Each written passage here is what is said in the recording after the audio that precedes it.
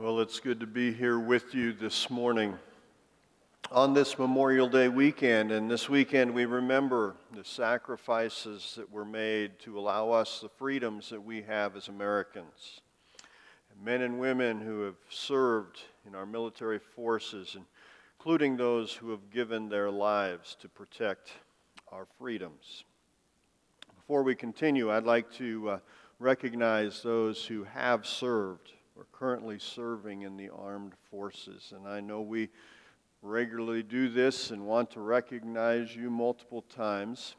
And some of you are like, well, I don't need the recognition, but we want to recognize you. So if you have served or are currently serving, would you please stand?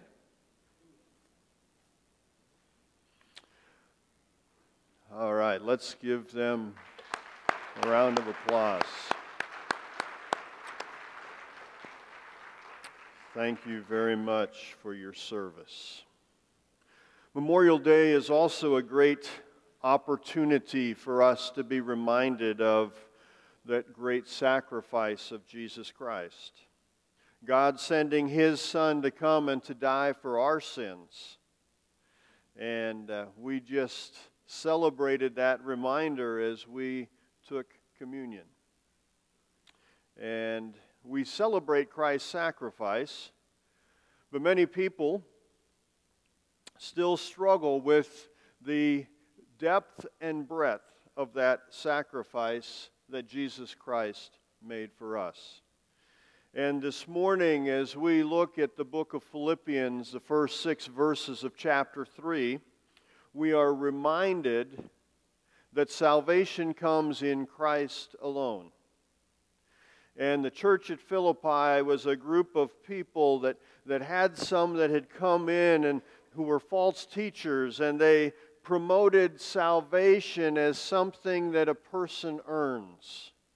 Yes, Christ died, but this group of people, they're called the Judaizers, would say, but you still need to follow the law. You still need to fulfill this punch list of things that you are to do, rituals you are to follow, actions you are to take. And Paul in these verses reminds each of us, just as he reminded them, that salvation is in Christ alone. Let's pray and ask for God's blessing this morning. Father, as we come before you, may we be encouraged in Jesus Christ. May we be challenged in our relationship with you. And Lord, as we look back at this remembrance of what Jesus Christ has done for us, may we rejoice and, Lord, live changed lives because of you. We pray this in Jesus' name. Amen. Now, most of us in this room, if not all of us, have filled out a resume. And in these verses, Paul sort of shares a little bit of his resume. But the goal of a resume is to share your skills, your experience, your character traits in order to convince a potential employer that you are the person best suited to fill the position being offered. So I had to Google some humorous resume statements. And I found a list of some of the very funny skills, traits that were found on actual resumes. And if you Google it, you will find a ton of them. And I picked out a few, probably more than I should have because I couldn't limit it down anymore. But I wanted us to look at a few, and I put them on the board because some of you have to see. You can't just hear. So let's look at these. Can solve a Rubik's Cube in under a minute. Or can drink a gallon, many skilled people here, can drink a gallon of milk in 10 seconds. And these were supposedly on actual resumes. I don't know if he was looking for a job at a dairy or what. I don't know. The next one, a special quality. And this guy put down a special quality. He can impress any girl within 5 minutes. And he had separated the with and the in, so he didn't even know his English that well. How about this one? You're always looking for an employee that is adept in the fine art of pretzel folding. Or this one, can cook minute rice in 58 seconds. Obviously, this was a very efficient person. All right, I had to give a few more here. All right, these are the last ones. Always uses just the right amount of salt, no matter the shaker. Now we get into some more skills here. This person put their main skills: creativity, bravery, arrogance, cleverness, and honesty. Okay? The next person, with their experience, they said they are a notary republic. And the last one here, and this was one of my favorites, and by the way, you got to go Google. There's a ton of really funny ones, but this one, I love this one. Strong work ethic, attention to detail, team player, self-motivated, attention to detail. Either that, they were either not very attentive to their detail, they really wanted people to know that they were attentive to their detail. But a resume. So here in Philippians chapter 3, Paul shares a warning, but he also shares his personal resume. And it's a reminder that no matter what we do, we need to trust Christ and Christ alone for our salvation. Follow along as I read Philippians chapter 3, beginning in verse 1. It says, "Finally, or further, my brethren, rejoice in the Lord. For me to write the same things to you is not tedious, but for you it is safe. Beware of dogs, beware of evil workers, beware of the mutilation, for we are the circumcision, or true circumcision, who worship Christ, who worship God in the Spirit, rejoice in Christ Jesus, and have no confidence in the flesh. Though I also might have confidence in the flesh, if anyone else thinks he may have confidence in the flesh, I more so. Circumcised the 8th day, of the stock of Israel, of the tribe of Benjamin, a Hebrew of the Hebrews, concerning the law, a Pharisee, concerning zeal, persecuting the church, concerning the righteousness which is in the law, blameless."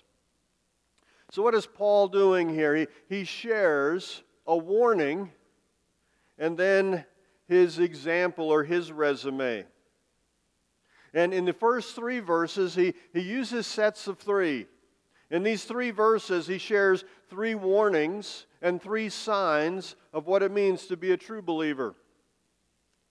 Verse 1 begins, "Finally, or further, my brethren, rejoice in the Lord. For me to write the same thing to you is not tedious, but for you it is safe." He's saying, I have said this before. We go back to chapter 1, verse 27 and 28, and you see it. And throughout the book, he's reminding them of this, because he says, but for you it is safe. He will say it over and over again.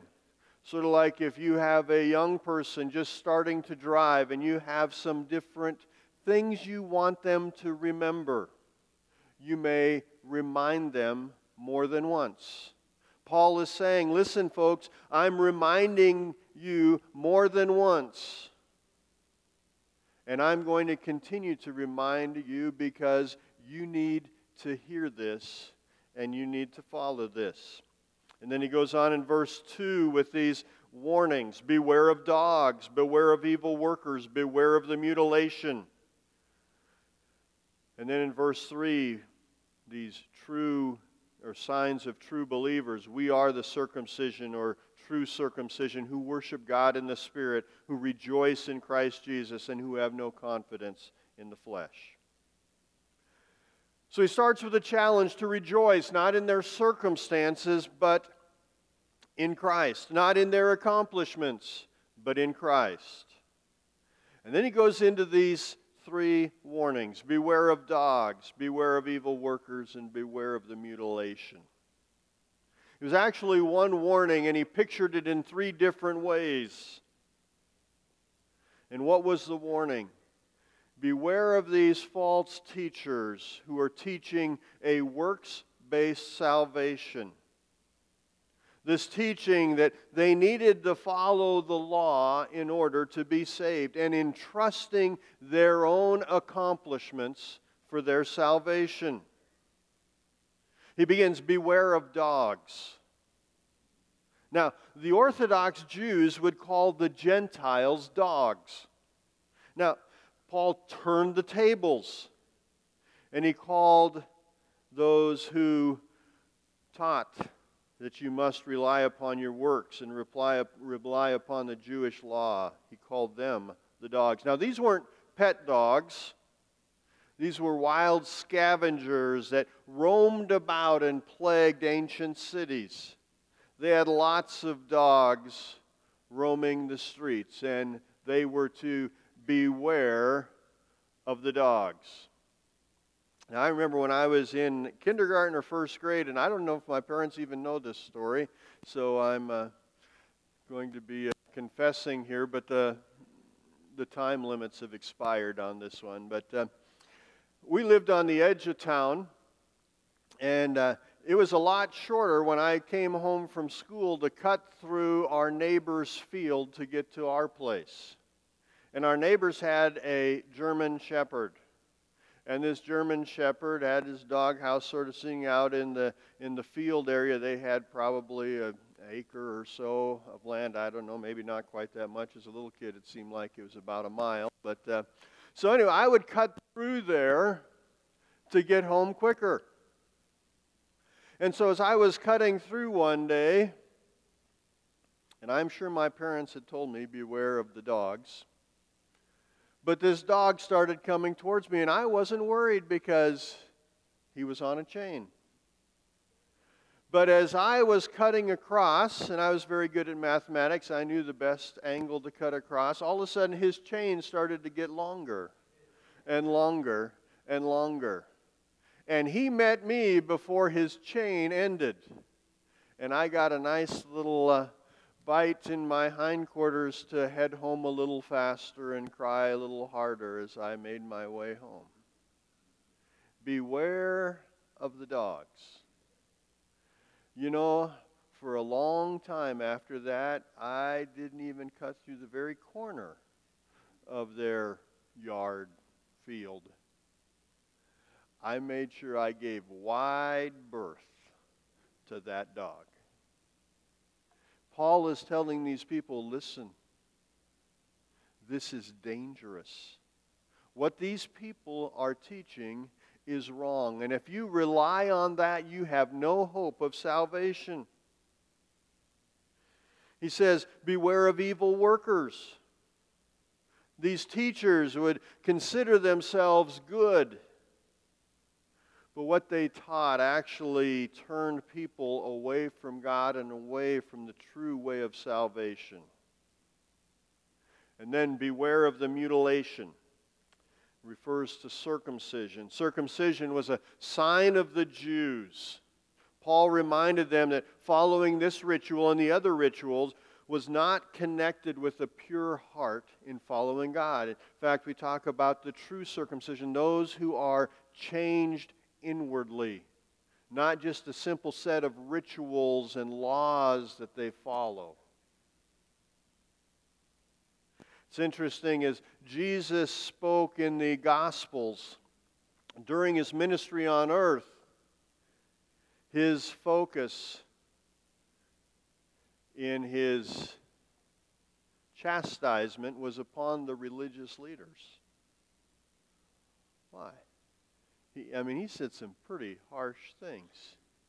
He called them the blind leading the blind. He compared them to whited sepulchres, and the Jews weren't to touch anything that was dead, and so they would whitewash their graves so people wouldn't accidentally step on it and become ceremonially impure. And so he said, you're like that sepulcher. You're all cleaned up on the outside, but on the inside you're filled with those same dead bones. And he challenged people to recognize that God's salvation was through grace alone. And those religious leaders were foolish in thinking they could meet the standard that God requires for salvation. The Jews and the rituals that they tried to fulfill were worthless in attempting to earn salvation. Now, why did God set those things up in the Old Testament? He set up the ceremonies. He set up some of the things. He asked them to do these things. Why? They pointed to Christ. They reminded them of their impurity, but they pointed to Christ. The sacrifices that they made were steps of faith, but they pointed to the ultimate sacrifice, Jesus Christ. And so we see Paul is reminding these people, it's not about a set of rules. It's not about a punch list of actions that I can complete. It's not saying, okay, I go to church and so I must be a Christian, or my parents were Christians so I must be a Christian, or I'm a pretty good person, I don't steal pens from my workplace so I must be a Christian. And we compare ourselves to our neighbor. Well, look at them, I'm better than them, so God's going to say, hey, you're pretty good, come on in. But God says that all of our righteousness are as filthy rags. Isaiah 64:6. The best that we have is like a dirty rag, because God's standard is perfection. And so these Judaizers were coming in and they were saying, all right, folks, yeah, Jesus Christ, His sacrifice was great, but it was Jesus plus. But the same struggle that people faced in the first century there in the church at Philippi and other churches with the idea of I'm going to earn my salvation is the same struggle that people have today.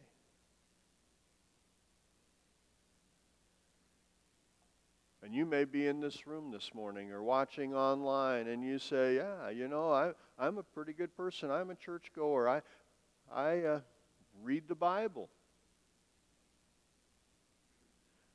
But if you're trusting your works to get to heaven, or you think a relationship with God is simply a punch list of actions that you're to take, you're missing out what it's all about. It's about coming to a point in your life where you recognize that you have no hope without Jesus Christ. And in Christ and Christ alone is your salvation. And that is hard, because I have to admit that I'm a sinner. I have to admit that I can't do it. Now, this weekend, many of us have projects, right? Now, maybe you have a barbecue or you're going to head out to the lake later on, whatever, but a lot of us have projects. And one of the things that's hardest for me is when there's a project that I don't know I have the skill or knowledge to complete.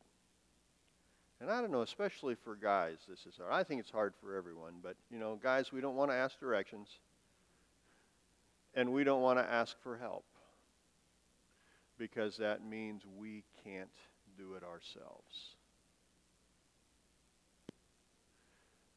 But in our relationship with Christ, we can have that same struggle. I want to earn it. And God says, no, it's a free gift. It's only possible in Jesus Christ. So then he goes on and he shares his own example, giving his own resume, reminding them. But he says salvation is not about a ritual. But there's three characteristics of a true follower of Christ. In verse 3, he just lists them out. He says, they worship God in spirit. They don't depend upon their own works. They boast in Christ. Their boast is not in their own works, but rather in the finished work of Christ in order to provide salvation, to provide relationship with a holy God. And they have no confidence in the flesh. They recognize that they cannot earn eternal life in their own power, but only in Christ and Christ alone. It's not Christ plus, it's Christ alone. So he shares his own resume to remind them of this. And we find that resume, or his example, in verses 4 through 6. It says, though I also might have confidence in the flesh. If anyone else thinks he may have confidence in the flesh, I more so. In other words, Paul says, listen, you put up your resume against my resume is going to win. I mean, I can cook minute rice in 58 seconds. I have a lot of attention to detail. In fact, I double up on it. He said, look at my resume. And he goes on and he shares a little bit of his resume. Verse 5, circumcised the 8th day, of the stock of Israel, of the tribe of Benjamin, a Hebrew of the Hebrews, concerning the law, a Pharisee, concerning zeal, persecuting the church, concerning the righteousness which is in the law, blameless. What's he saying here? You see, Paul, before he met Jesus Christ on the road to Damascus, when Christ exposed him, he was trusting in his own works, his own actions for his relationship with God. So he lists out a little bit of his resume. He began by sharing his heritage. He was born in a pure Jewish family that fulfilled the Jewish rituals. He was born the tribe of Benjamin. Benjamin, now all the tribes obviously were pure Jewish, but Benjamin, one of the honored tribes, one of Jacob's favorite sons, and it was a tribe of the first king of Israel. Impressive pedigree, impressive heritage. His heritage was something he could be proud of. He also shared his position. He was not only a pure-blooded, ritual-following Jew, but he was a Pharisee. These were the creme de la creme. He was the pinnacle of the religious people. There were never more than 6,000 Pharisees at a time. The name means the separated ones. They were special people. He was a religious leader. Not just a religious person. He was a leader. He was under the training of the best teachers. I mean, he was summa cum laude. I always say Lottie, and I know it's Lod or Lottie. Anybody want to correct me on how to exactly say that? I just sort of slurred, and nobody knows, right? I wasn't that, so I didn't have to learn it. You know, he was impressive in his heritage and in his position and also in his actions. He wasn't just a religious person in following the law. He was religious in his zeal. And he took this as a positive thing, that he persecuted those that he felt opposed the Jewish faith. Those were the Christians. He saw these actions against the followers of Christ, that he was keeping the Jewish faith pure. He could then sum up his resume by claiming to be blameless. He followed the law completely. And blameless, not only could he consider himself, but others around him looked at him with awe.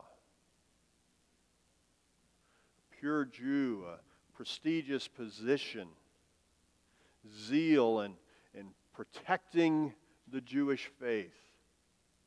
People around him were like, wow, that's at the time his name was Saul, but that's Saul.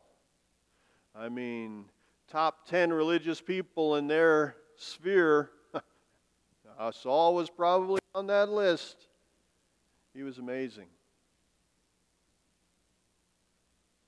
But next week we're going to go into the next verses in verse 7. says that Paul did a little calculating. For all of you who enjoy math, next week is the week for you to be here, because he did a little mathematical equation. But he recognized, and he wanted them to recognize, that it's not about what I do. How do faith and works work together? My faith leads to a changed life. See, yeah, as a follower of Christ, I should live differently. Why? Because of my relationship with God, and the change inside affects how I live. I don't live to impress God. God has changed me to live differently. And that's the challenge that Paul is giving. Don't trust your resume, because you're not going to get the position. While his reputation may be considered spotless, he found out when he met Jesus Christ that it fell short of what was needed. But unfortunately, there in Philippi and around the world at that time and today, people are trying to earn a relationship with God. When God said, "For by grace are you saved, through faith, that not of yourselves, it's the gift of God, not of works, lest anyone should boast."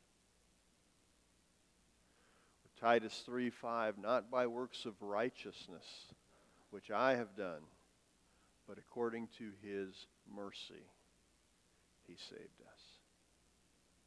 Grace, something that's undeserved, but it's given. Mercy,